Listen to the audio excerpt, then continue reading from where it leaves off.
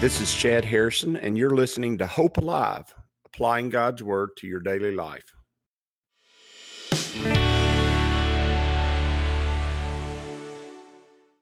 Hi, this is Chad Harrison, and I am the teaching pastor of Lake Community Church and have been serving as a pastor for 25 years. I'm also a practicing attorney. This podcast is designed to help you study God's Word and find God's will for your life.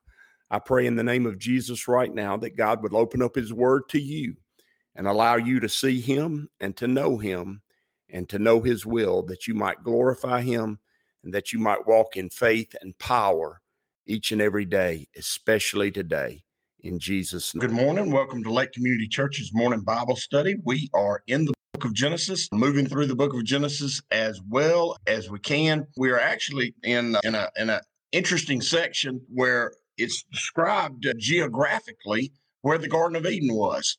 And I want to note a couple of things because I think it's really important that you understand this and see this when you're studying the Bible. First of all, what's known as the Pentateuch or the first 5 books of the Old Testament are Genesis, Exodus, Leviticus, Numbers, and Deuteronomy. And they were all written by Moses. The author of Genesis, Exodus, Leviticus, Numbers, and Deuteronomy are written by Moses. Moses, if you'll just remember his life, the first 40 years of his life, he grew up, not all of them, because he was a Hebrew, and Pharaoh figured out that the Hebrews, the Semites, were growing and becoming more and more powerful, and he worried about that in the land of Goshen, and so he had all the firstborn boys, all the boys up to, I think, 2, maybe 3 years old, killed.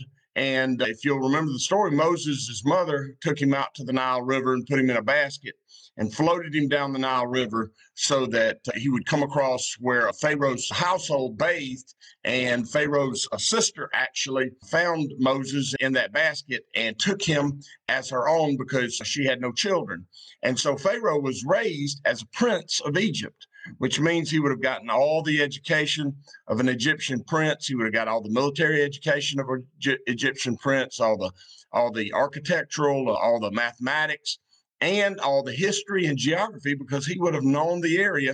He would have known the area around Egypt and Egypt's sphere of influence, which had gone deep into Ethiopia to the south and over all the way into the Sahara Desert and Libya and that area to the west. And then to the east, he would have understood the Arabian Peninsula, and he would have understood the Middle East, the Canaanites, and all up into Assyria and those areas. And so he would have known, he would have known a lot about the area that he lived in and the history of that area, because obviously being a Pharaoh prince, not necessarily the crown prince, but being a Pharaoh prince, you would have been raised and educated in those things. And apparently he was somewhat of a great general, even though he did not have a great public speaking voice. He didn't speak very well. Moses was a considerable man of stature in Egypt. And he would have obviously been a perfect person to write the first 5 books of the Bible. And he would have been a perfect person as far as education and scholarship to tell the stories of the Bible. And when we're reading this, you got to remember, Moses is writing this history from actually a long time into the future, from when the events happened. But he's writing this history from oral tradition. He's writing this history inspired by the Holy Spirit. He's writing this history with deep knowledge of the things that are happening around him and in the world that he lives in. And so it says, so when we read this, we need to understand that. And I say that because maybe I've not even mentioned that as we've been studying through the book of Genesis, but it's important right now. Because Moses mentions Moses in the creation account, Moses understands that geography, and you can see Moses's personality in this. He would have been somebody who would have focused in on the geography of the area, what was going on. It says in verse 10, when it's talking about God placing a garden in Eden, now a river went out of Eden to the water of the garden, and from there it parted and became 4 riverheads. And so apparently there was there was a river that came out of Eden itself, a singular river, and then it broke off and became 4 riverheads out of Eden. Now, we don't know where Eden is. We don't have any idea where that is. You also need to remember when we're studying this, I think I discussed this a little bit last week, that there were some major events that have happened geographically, seismically in the world since this has taken place. So the areas that we're looking at and the places in the world that we're looking at are not necessarily the same, maybe not even close to the same as they were back then. So we could actually be thinking about things and looking at things that are not even close to the same. That being said, the last 2 rivers that are mentioned as these 4 riverheads break off, the last 2 rivers that are mentioned are rivers that we know. One of them is given its ancient name, and the other one's given the name that we know it by today. The real question is, what are the other 2 rivers? Because we know that the Tigris and Euphrates River, they have their origins up in the mountains, up in the area of land near the border of Turkey and Iran, modern day Turkey and Iran, and on up even farther north than that, on up into the Urals and the Caucasus. So we know that they have their beginning up there. Now, we're not also sure about the whole idea of this word riverheads. We're not sure if that's that, in all actuality, we're not sure if that speaks of the beginning or the end of the river where they meet. We don't know where the word is an ancient word, and we're not sure what it means. They can have their origin in one place, and their riverhead where they go into the ocean or where they go into a place, they could meet in the same place. And rivers uniting in Alabama, we have several rivers that come together and ultimately create a river that flows into the Mobile Bay. And Tallapoosa and the Tombigbee Waterway, and they all come together in Alabama and eventually flow out in the Mobile Bay. And we're not sure whether the Garden of Eden, whether the Garden of Eden was where they came together and flowed into. We're just not sure. And so the whole idea of the river, the Garden of Eden, and the whole idea of where these rivers were is not easy to define. Let me say that. The first one is the Pishon. And it is the one which skirts the whole land of Havilah, where there is gold. And the gold of the land is good. Bdellium and onyx stone are there. And he is very particular about describing Pishon. And he talks about not only what Havilah is, but he talks specifically about what kind of products that they mined there and that they found there. This obviously speaks to Moses' understanding of history and geography and the world that he lived in.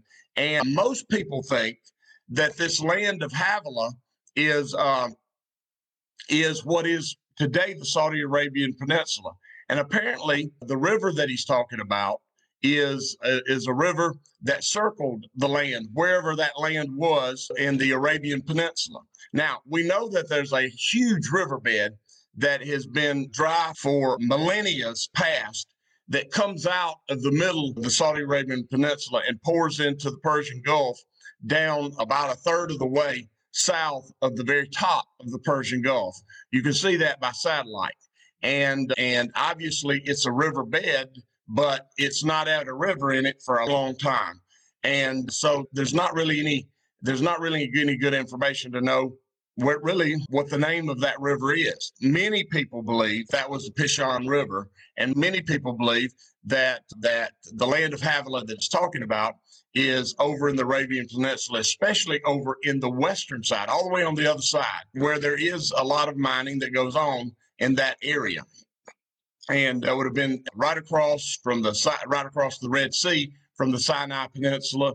And it would have been really well known, extraordinarily well known to Moses. And maybe that's probably because the reason why he gives complete description of this river more than any other, because he actually probably had more knowledge of that river than any other. The other river that is not known is the next river that's mentioned, and it would have been a river that Moses would have had some knowledge of. He actually, in my opinion, names 2 rivers that would have been closest to where he is, and he names them first.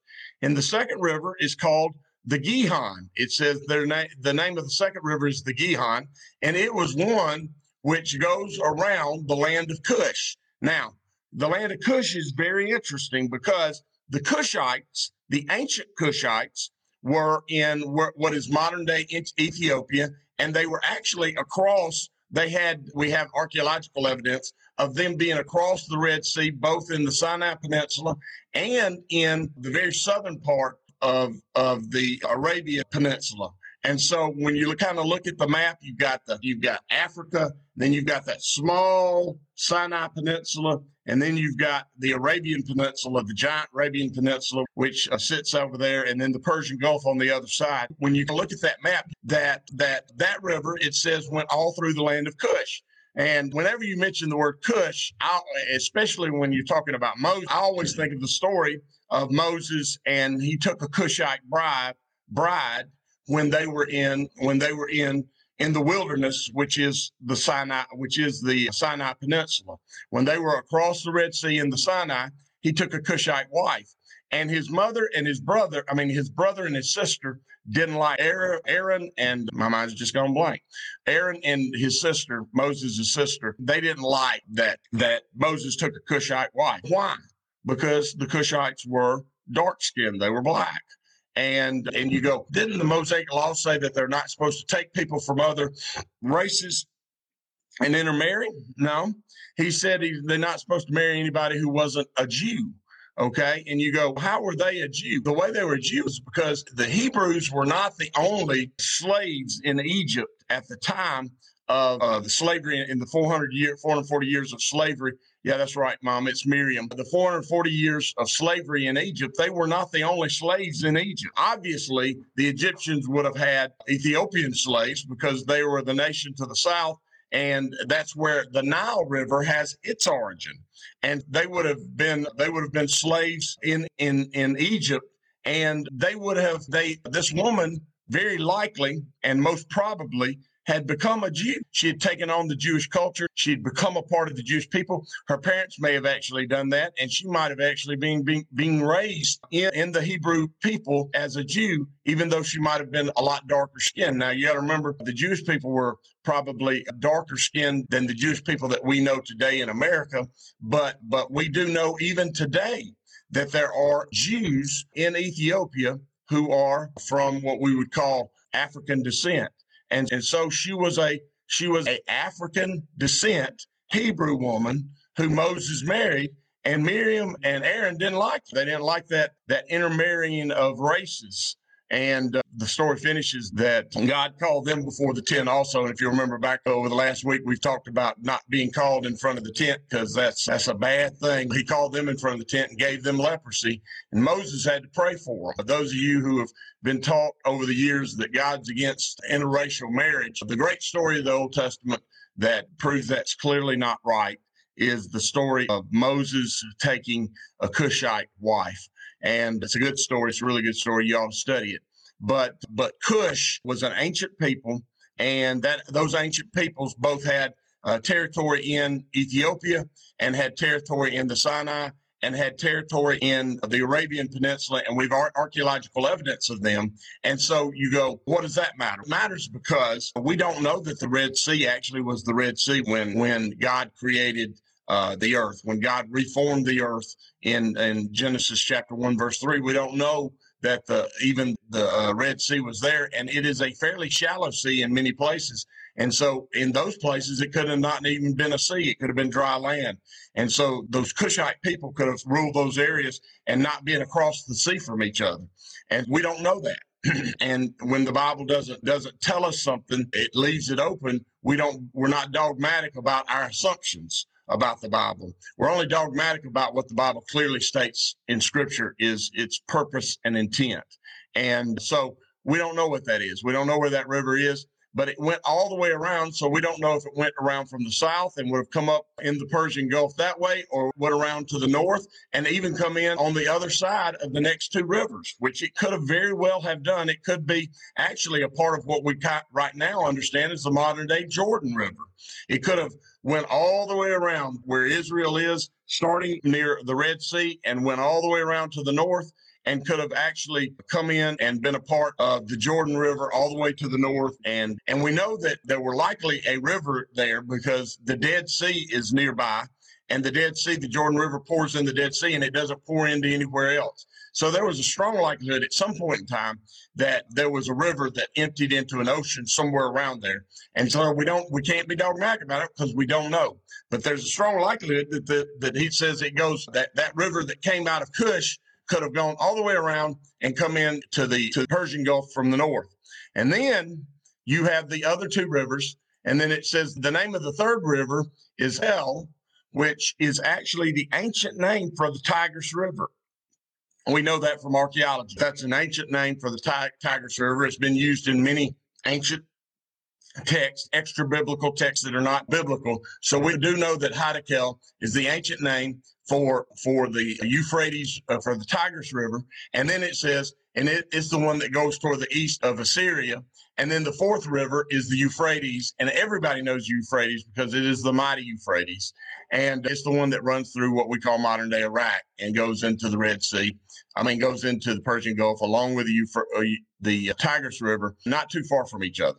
And when you look at the map, you can see that there's a likelihood that those four rivers unite in the Persian Gulf. Or you could say their riverheads could have actually had their beginning and start up in the mountains near Turkey and modern day Iran, all the way up into what would have been the stands, the Kurdistan and all that kind of area, that not Kurdistan, but the area north of Turkey and Iran. So where is Eden? The scriptures are not clear enough for us to know because of those two ancient rivers. But there's a strong likelihood that Eden was either up in the mountains, and the mountains way up to the north of Turkey and Iran up there, or it's at the bottom of the Persian Gulf. And if I had to put $1 million on it, I would say that there's a strong likelihood that it's in the Persian Gulf, that it's at the bottom of the Persian Gulf. But can I be for sure about that? Can I be absolutely for sure about that? No. And I don't know. And here's the problem. We're going to find out that the river's guarded. The way to Eden is guarded by cherubim. And I'm going to tell you, if you put 4 cherubim over the Jordan, over Eden, and to guard the gates to Eden, not all the armies of the earth could get in. And so that if one angel in just one evening can kill 180,000 Assyrian soldiers, and probably did it with ease, I'm going to guess that 4 cherubs would be able to handle all the armies of the earth fairly quickly. You're not going to be able to get there, so there's no use in actually going to look for it. We know that the Bible speaks of it. It existed, and that's where God placed Adam and Eve. And we're going to talk about that tomorrow as a part of our Bible study. But it was geographically, in my opinion, it's somewhere in the Middle East, most likely at the bottom of the Persian Gulf, could quite possibly be up in the mountains in the northern part of Iran and Turkey, along that border as you go up into that area of the world. But it could also be somewhere on the Arabian Peninsula that we don't know about. And just speculating as to where it is, I do know that Moses was a great historian, and he did a great job of writing history. He was a great writer. He did a great job of documenting what God had done with his people. And he's clear as to his stories, and he's very specific as to where Eden was, which indicates that he understood the area that Eden was in, even if today we don't understand it, because things have changed and the world has changed since that day. And I just trust it. I look at it. I say, I'm glad that God is very specific at times in telling me stuff to let me know that he knows what he's talking about. And even though I may not have knowledge or information in those areas, I can find it, but I can trust that what God's doing, he's doing perfectly, and he's doing it excellently, and he's doing it well. And if he's doing it well for the big things, he's a God of the little things also, as we can tell from his word. And so I'm thankful that he's a God of little things, because he takes care of us, and we are very small compared to him. As you go today, I pray that the Lord will bless you and keep you, that he'll make his face to shine upon you, and that he will give you hope and peace today in Jesus' name.